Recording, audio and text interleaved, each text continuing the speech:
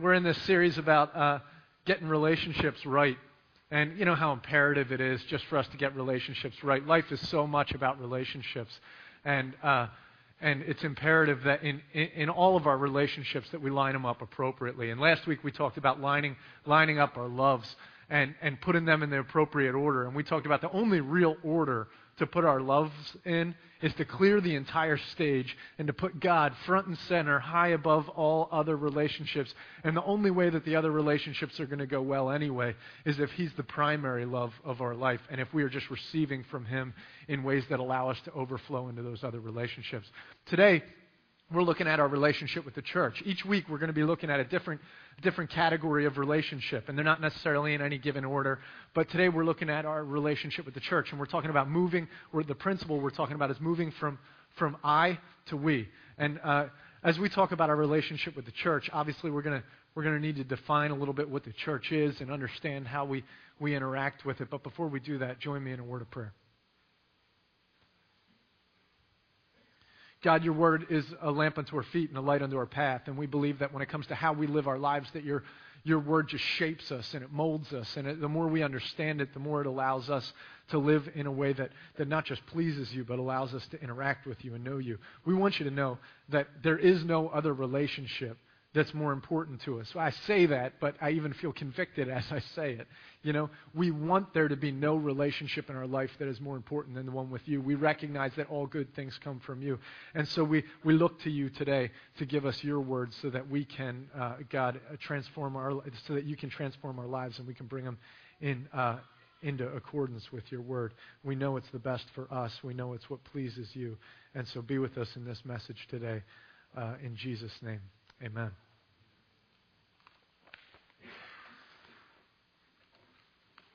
So at its deepest core, and in its very essence, what is the church? What is it? We know that the church isn't this building, right? We know it's not about structure. We know it's more about people. Church is more about people. But in the life of the church, as we come together, what's it really revolve around?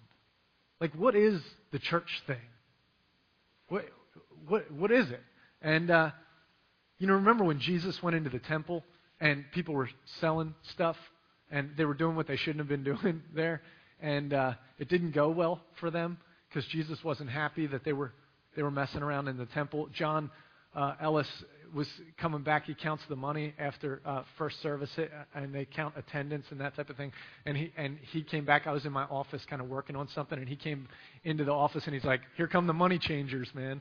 And I'm like, "Whoa, yeah, careful there." But remember what Jesus said? He said, "My house will be called a house of prayer, but you've made it into a den of thieves." Is at the core of who we are we a house of prayer, a house of worship, a place where we communicate with God, where we humble ourselves before Him, where we give Him, like in that Old Testament temple, we give Him the offerings that are due Him. We pray to Him. We connect with Him. Is the core of what the church is that worship service, that we're in right now, where we give God our praises, where we give Him our tithes and offerings, where we interact and pray and connect with Him. We know that if that thing goes wrong, it turns into nothing more than a theater where we're just entertained and it's about us. But when it's right, it's giving God what's due Him. Perhaps the church, the core of the church, the essence of the church is about the study of the Scriptures.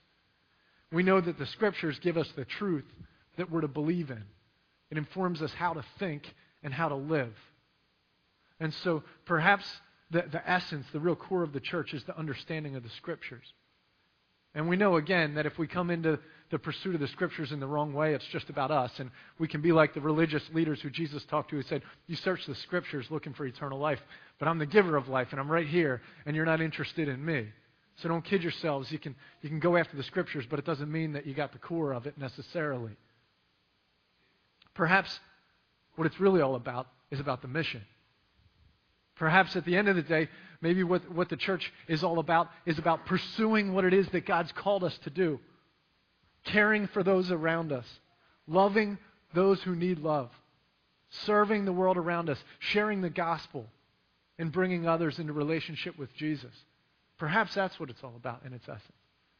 We also know that if that goes wrong, it can get ugly too, right? A church can become just a business who's kicking out the next good work for God and trying to get it done. And we could think that we're doing things because we love God, when in actuality we don't feel a deep love for God inside of us, and we feel a lack of respect for ourselves, and so we need to accomplish and achieve things in the kingdom in order to feel more lovable and more likable. Any one of these things can go wrong. But the truth is we know that God calls us up into the relationship with Him. We know He calls us into the Scriptures to have our lives transformed. We know that He calls us out to share the love with others. But are any one of these things individually or all together, are they the essence of what church is? Is that what church is? If we want to know the DNA of what church really is, then we got to go back to the beginning, where the church is created, where it's founded, and look to see what it is. Where in the Scriptures do we find the beginning of the church? In Acts, right. So we're going to look at Acts, and we're going to look at chapter 2. Now, before I read this, I want to give you the context of what's happening. They have just had the most amazing prayer service ever known. I mean, this prayer service was spectacular. Jesus had, ascended back up into heaven, and He tells them all to go to the upper room and to go to back to Jerusalem and to pray. So they start praying, and He says, just wait there until something happens, until I direct you further. So they're in this prayer meeting where they're praising God, and they're saying, God, we need you. It's so exciting that you rose from the dead, but we have no idea what to do, and they're praying, and they just keep praying and praying and praying. And then all of a sudden, they encounter the presence of God in a very tangible way. The Holy Spirit is with them. And there are tongues of fire resting on their head, we're told. Physical manifestation of God's presence with them. And these miraculous things start happening, and they start speaking in different languages. And talk about a worship service, a prayer service going right, where they really connected with God. Something was happening in that room, And God empowered them and emboldened them, and amazing things happened. And coming out of that moment, they move from the up, where they're connecting with God, to the in. Because all of a sudden what happens is Peter steps up in front of all the people, and he delivers a word from God that is so fresh and so new and so profound, it just rocks their world. He goes through the Scriptures, and he shows them the history of what God's been doing, and he shows it to them in a way that they've never seen it before. And at the end of it, the crown jewel of the story is that Jesus was the Messiah, the promised one, and he ties it all together. And everyone there is just like, whoa, that word was deep. That word was fresh. And then, after the amazing connection with God, and after the profound words from God, we're told that 3,000 people were added to their number that day. Talk about a pretty decent return on the investment of the Word of God there. This is a pretty decent return. 3,000 people in one day. Was that a good mission effort? Absolutely. It worked. Was it a great worship experience and prayer meeting? Absolutely. God showed up and did what He needed to do. Was it a good word from God out of the Scriptures? It was an amazing word from God. It reshaped the history and the landscape of the faith. All of those things were working. But now that the prayer meeting had happened and the Word of God had been delivered, and now that the mission had in many ways begun to take root and begin to work, there's the question, what is the church? Still, in its essence, what is the church? So we turn to Acts chapter 2, starting in verse 42. This is directly after all of that. I want you guys to stand with me as we read this one.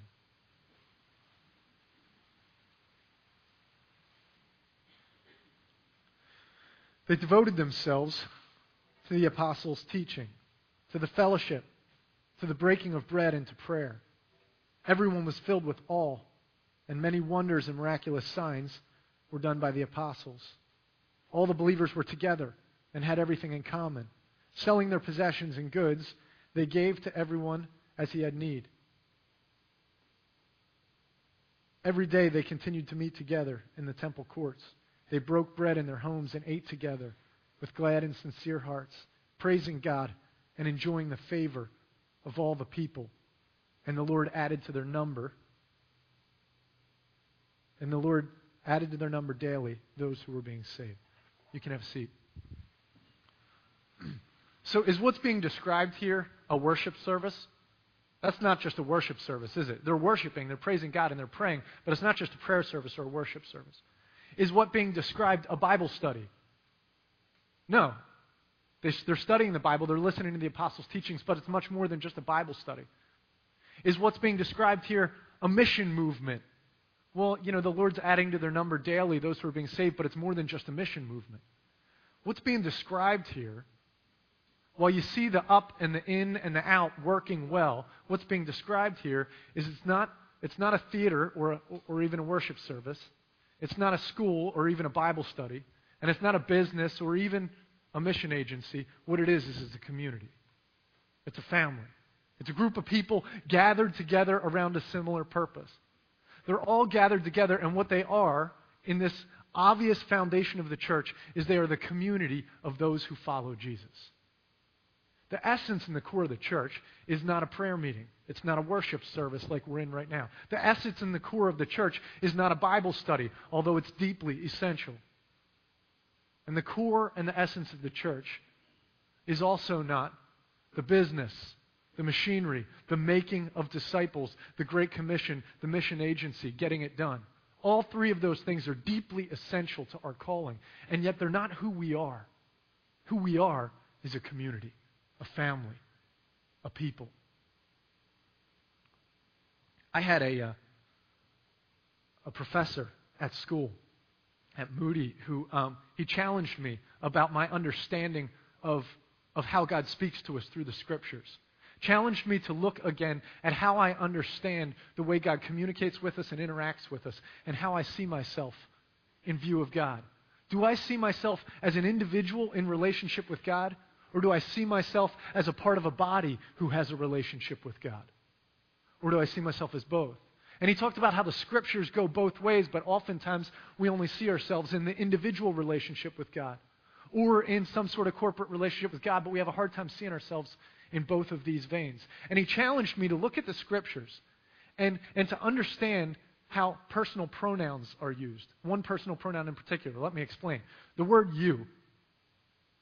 When we use the word you, it can refer to an individual. I can say you and be talking to Georgianne. I can say you and be talking to each and every one of you, or I can say you and be talking about Parker Ford Church. And in the Scriptures, God says, Paul will say to a group of believers, you. And when we read the Scriptures and we're having our personal time with God, our natural reaction typically is to think that that's speaking to individuals, or at least the individuals that make up the group, when in fact he might also be speaking to the whole group. Let me give you an example of a few different passages here, and you can pick out whether it's talking to each individual or whether it's talking to the whole group. Ephesians 2:8-9 says, "For it is by grace that you have been saved." Have you been saved as a group or as individuals? Individuals. So it is by grace that you have been saved. I have a personal relationship with God. I've humbled myself before Him, and He has saved me. How about this one? Colossians 3:16. Let the word of Christ dwell in you richly. I'm going to stop there for a second. Is that talking about the individuals or the group? Let the word of Christ dwell in you richly. Group? Listen, it continues on. As you teach and admonish one another with all wisdom. So the word of Christ dwells in us corporately. It dwells in us as a team.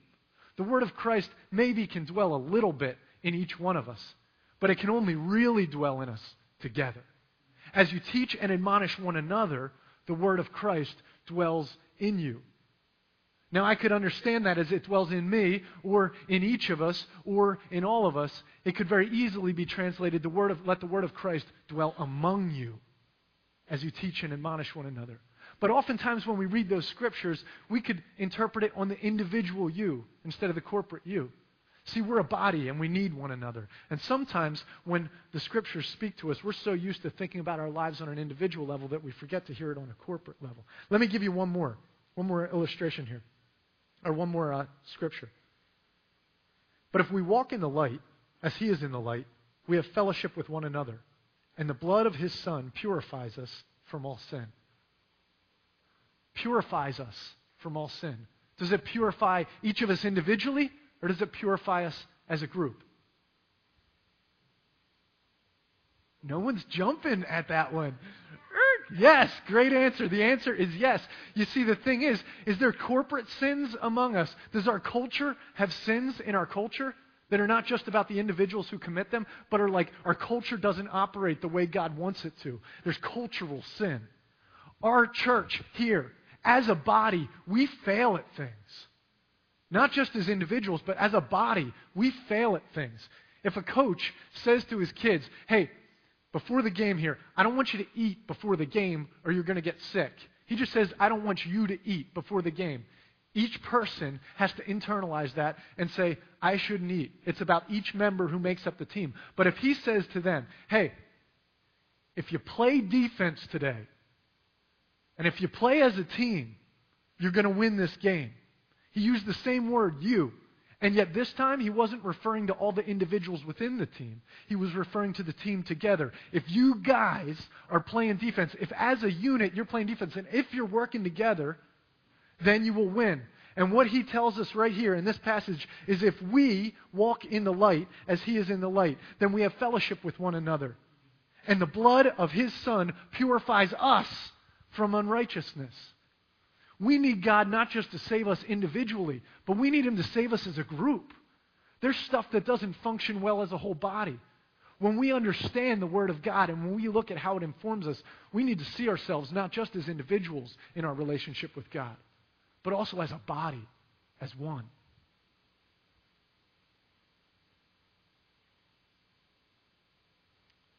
The truth is that we're interdependent in ways that it's hard for us to even fathom. The way we affect one another. We really need one another in order to accomplish what it is that God has for our lives. And we're individually responsible for our own lives. Someday, we're all going to stand before God, and we're going to have to give account for what it is that we did with our lives. Each one of us individually. And yet, in order to achieve what it is that he wants for our lives, we need to be able to do it together. We can't accomplish it on our own. So we're individually responsible, and we're individually held accountable, and yet we're only corporately capable of achievement. Those of you who have kids, you probably went through the whole infant car seat thing. Anybody know who the big name in infant car seats is? Graco. Yeah. We should know that name around here. Graco. And Graco has... They're super functional. You know, they know what a parent needs, and they design things to work the way a parent needs.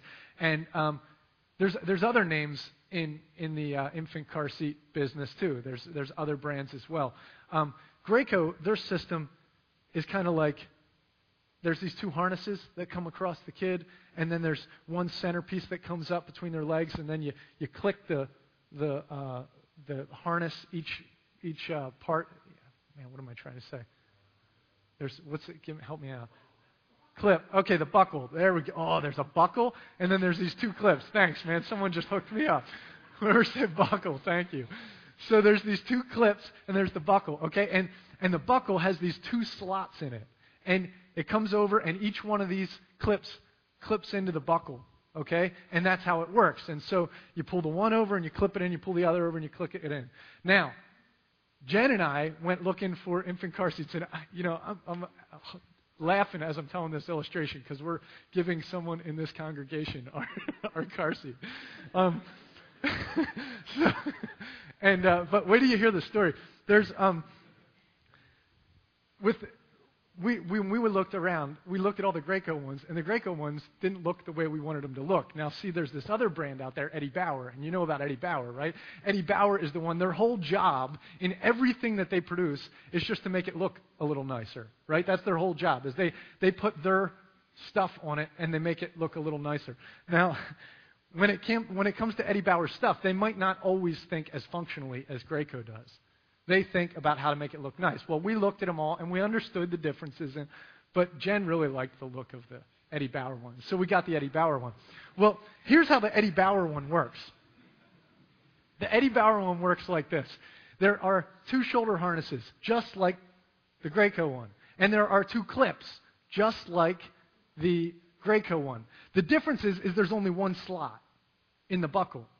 And these two clips, they come together and they hook together.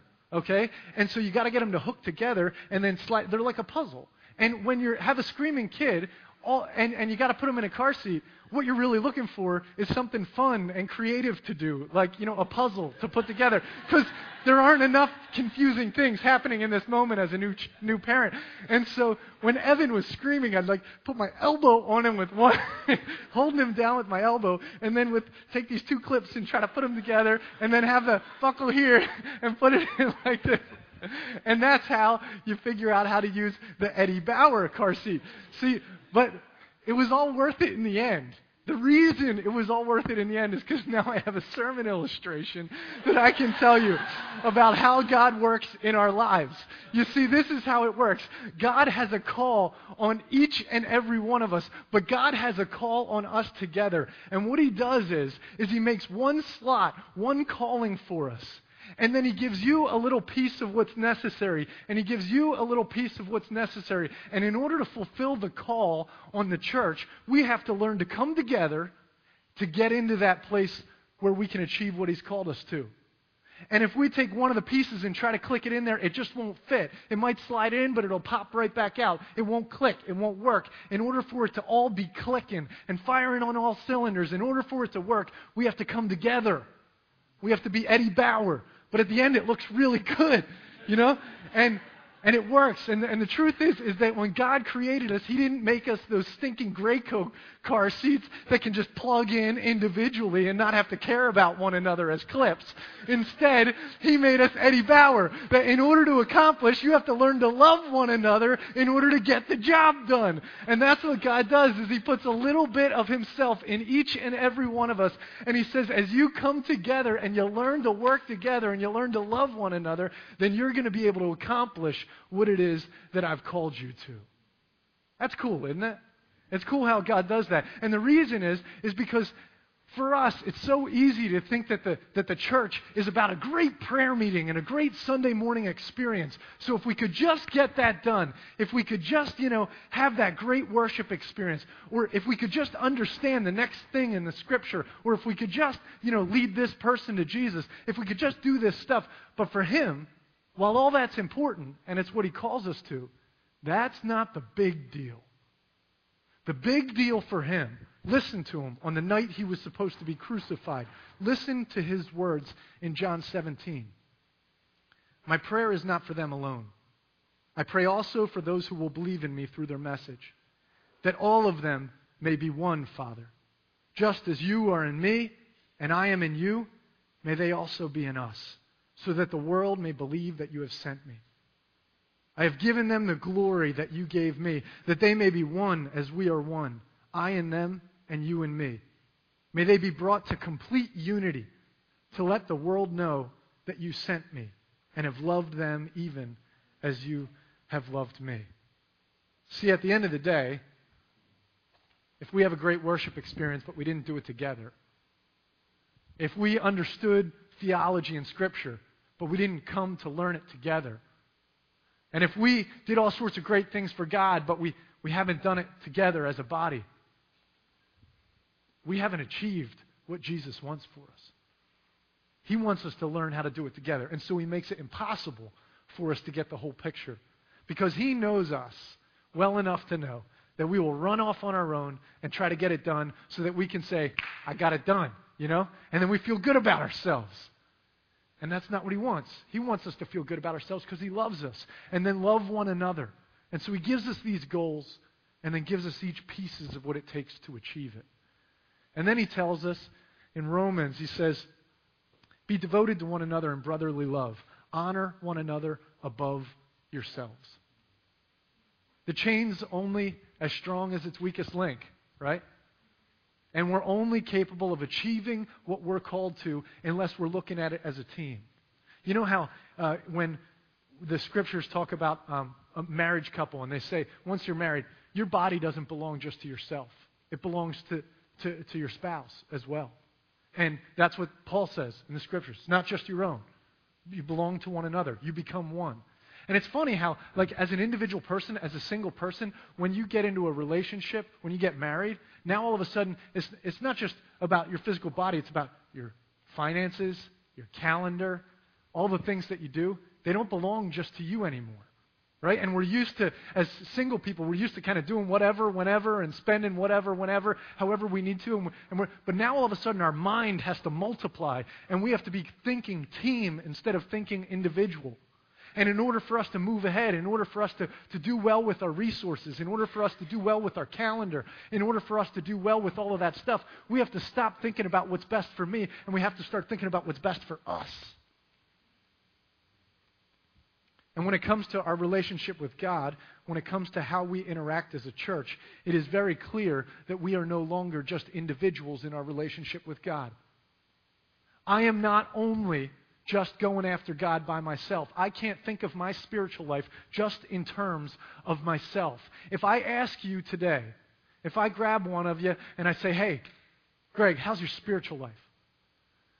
The natural answer is, okay, I think I'm seeing some stuff happening in my personal time with God. I think maybe the fruits of the Spirit are somewhat evident in my life and those types of things. But I use that word you, and instantly we think individually. Right? How's your spiritual life? What if I asked, how's your spiritual life? And the way that you responded to me was, our church is a pretty loving place. I just asked how your spiritual life is. Yeah, I thought when you said you meant Parker Ford Church. How's your spiritual life? We need to begin to see ourselves every bit as much in relationship with God together as we do separately. And we need to think team. Man, I feel like a coach right now. I feel like Denzel Washington in Remember the Titans right now. Or something. We need to think team. We honestly do. Until we learn to work together, our spiritual lives only go so far. And we're only capable of achieving so much. It's exactly how God created it to be. In 1 Peter, this is what he says. I love this passage. I'm going to have you stand again with me as we read this one. This is 1 Peter chapter 2. Verse 8 and 9, or verse 9 and 10. You are a chosen people, a royal priesthood, a holy nation, a people belonging to God, that you may declare the praises of him who called you out of darkness into his wonderful light. Once you were not a people, but now you are the people of God. Once you would not receive mercy, but now you have received mercy. Thanks, you can have a seat. Once we were not a people, but now we are the people of God. So is he saying that once we were aliens and now we're people? No, he doesn't say once you were not people, but now you are people. He says once you were not a people, but now you're the people of God. He says you are a chosen people, a royal priesthood, a holy nation. He doesn't say you're priests, you're chosen, you're royal, you're good people. He says you are a chosen people. A royal priesthood, a holy nation. That word a, that little one-letter modifier, it changes everything. It says we are one. And he deals with us in many ways as a unit. Remember in the Old Testament when he would talk to the Israelites? If there was one person doing something, he'd punish the entire lot of them. Because he wanted them to understand they're in it together. And there's a need to be in it together and to understand they're in it together. And in the same way, if we want to continue to move ahead as his church, we must see ourselves as a chosen people, as a royal priesthood, as a church, as people following Christ, as a people following Christ. I was here a couple years ago before Josh and I came on staff, and I came to speak at Rally Day, Harvest Home. I was asked to speak at that. So I came back here to speak, and as I was coming in, it was my first time in the new building, and there was the mugs out back that we hand to. If you're new with us today, make sure you grab a mug. We have mugs out there, and there was these mugs were out there, and they say PFC on them, and I assumed that meant for people following Christ, but I'm like, what else does that stand for? And the first thought that came to my head, wait, I said that it stood for Parker Ford Church. Man, I just blew it. Man. Yeah. It stands for Parker Ford Church, but I thought, what else does that stand for? And instantly the thought was in my head, it stands for people following Christ. So when I got up here and I was speaking that morning, I said, I think that PFC stands for people following Christ, and we all kind of thought that was neat. And ever since then, When Josh and I came on staff, you'll notice that a lot of the literature we put out, it says people following Christ. If you open up your bulletin across the bottom, it says Parker Ford Church, people following Christ.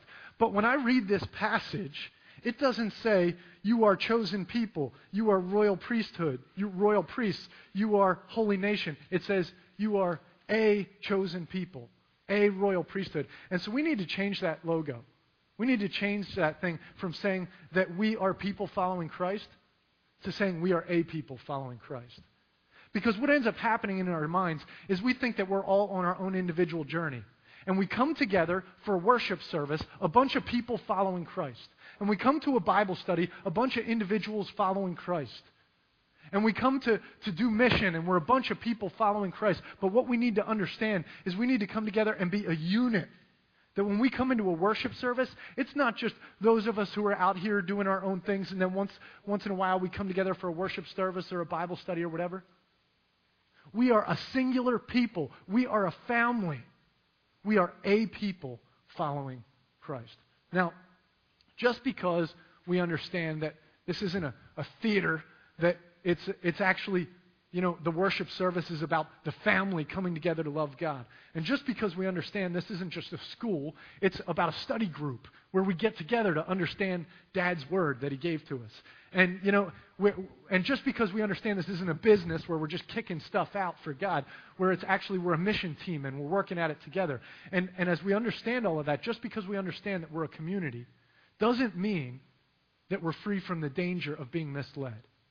Because if we come into the community selfish, it'll be no different than coming into a worship service selfish, or a Bible study selfish, or a some sort of mission movement selfish. It'll still not turn out right. We can believe that we're a family, we can believe that we're a unit, but if we come to this church, to Parker Ford Church, into this family, because we need it, because we believe that this is relationship insurance for me, that when I'm down and out, someone's got me. And when I got a need, this person's going to take care of me. This group's going to take care of me. If I come into the church with that mentality, and if I enter into the relationship with that mentality, with a place of need, then every person is drawing from the community instead of investing into the community. It's destined for failure. We will be disappointed. The church will always disappoint us because the church is made up of humans. And we will always be disappointed as we come to the community if we come in looking in a posture of receiving instead of giving. When we come to the church, we remember that we are to love one another with the love that God has first given us. Remember last week when we said lining up our loves, clear the stage. The initial love in our life is not one that we give, but one that we receive. This is love. Not that we have loved God, but that He has loved us. And He gives us absolutely every ounce of love that we need. I hope and pray that God will provide through our church, that when someone's in need, we will always step up and take care of them. I hope that when someone's hurting, we will always be there to love them and to pray for them and to take care of them. But if we come in looking to receive from one another, then we will miss it. We come in looking to receive from God. And sometimes He provides through one another. And when He does, we rejoice and we thank the person, but we also thank God. Because the only way that the church really works, the only way that the whole unity thing works, the only way that the Trinity, the oneness of the Trinity can be revealed through a oneness in the church is when people come to one another, not looking to receive from one another, but looking to give to one another out of the overflow of the God who is giving to them. And so when we come into church, we got to understand this is going to be painful. It's not going to be easy all the time. While we have to work together in order to get this done, we have our own ways of seeing things. And it's not just the gifts that are helpful in getting us to go forward, but there's also all the failures of each of us. And God uses our weaknesses and our failures to accomplish His ends in one another every bit as much as our assets and our gifts. You see, this is how it works. A piece of furniture starts out as a chunk of wood. If you look at the Jackson's garage, man, there's so much wood in that garage, it's crazy because Steve is all about shaping wood into different things. It's not just the garage, apparently. It's all through the house. That's hilarious. In order to get that piece of wood to become the piece of furniture it needs to be, to fine-tune that thing, I mean, you can take a saw and hack it into the basic shape, but to get it where it needs to be, it takes sandpaper.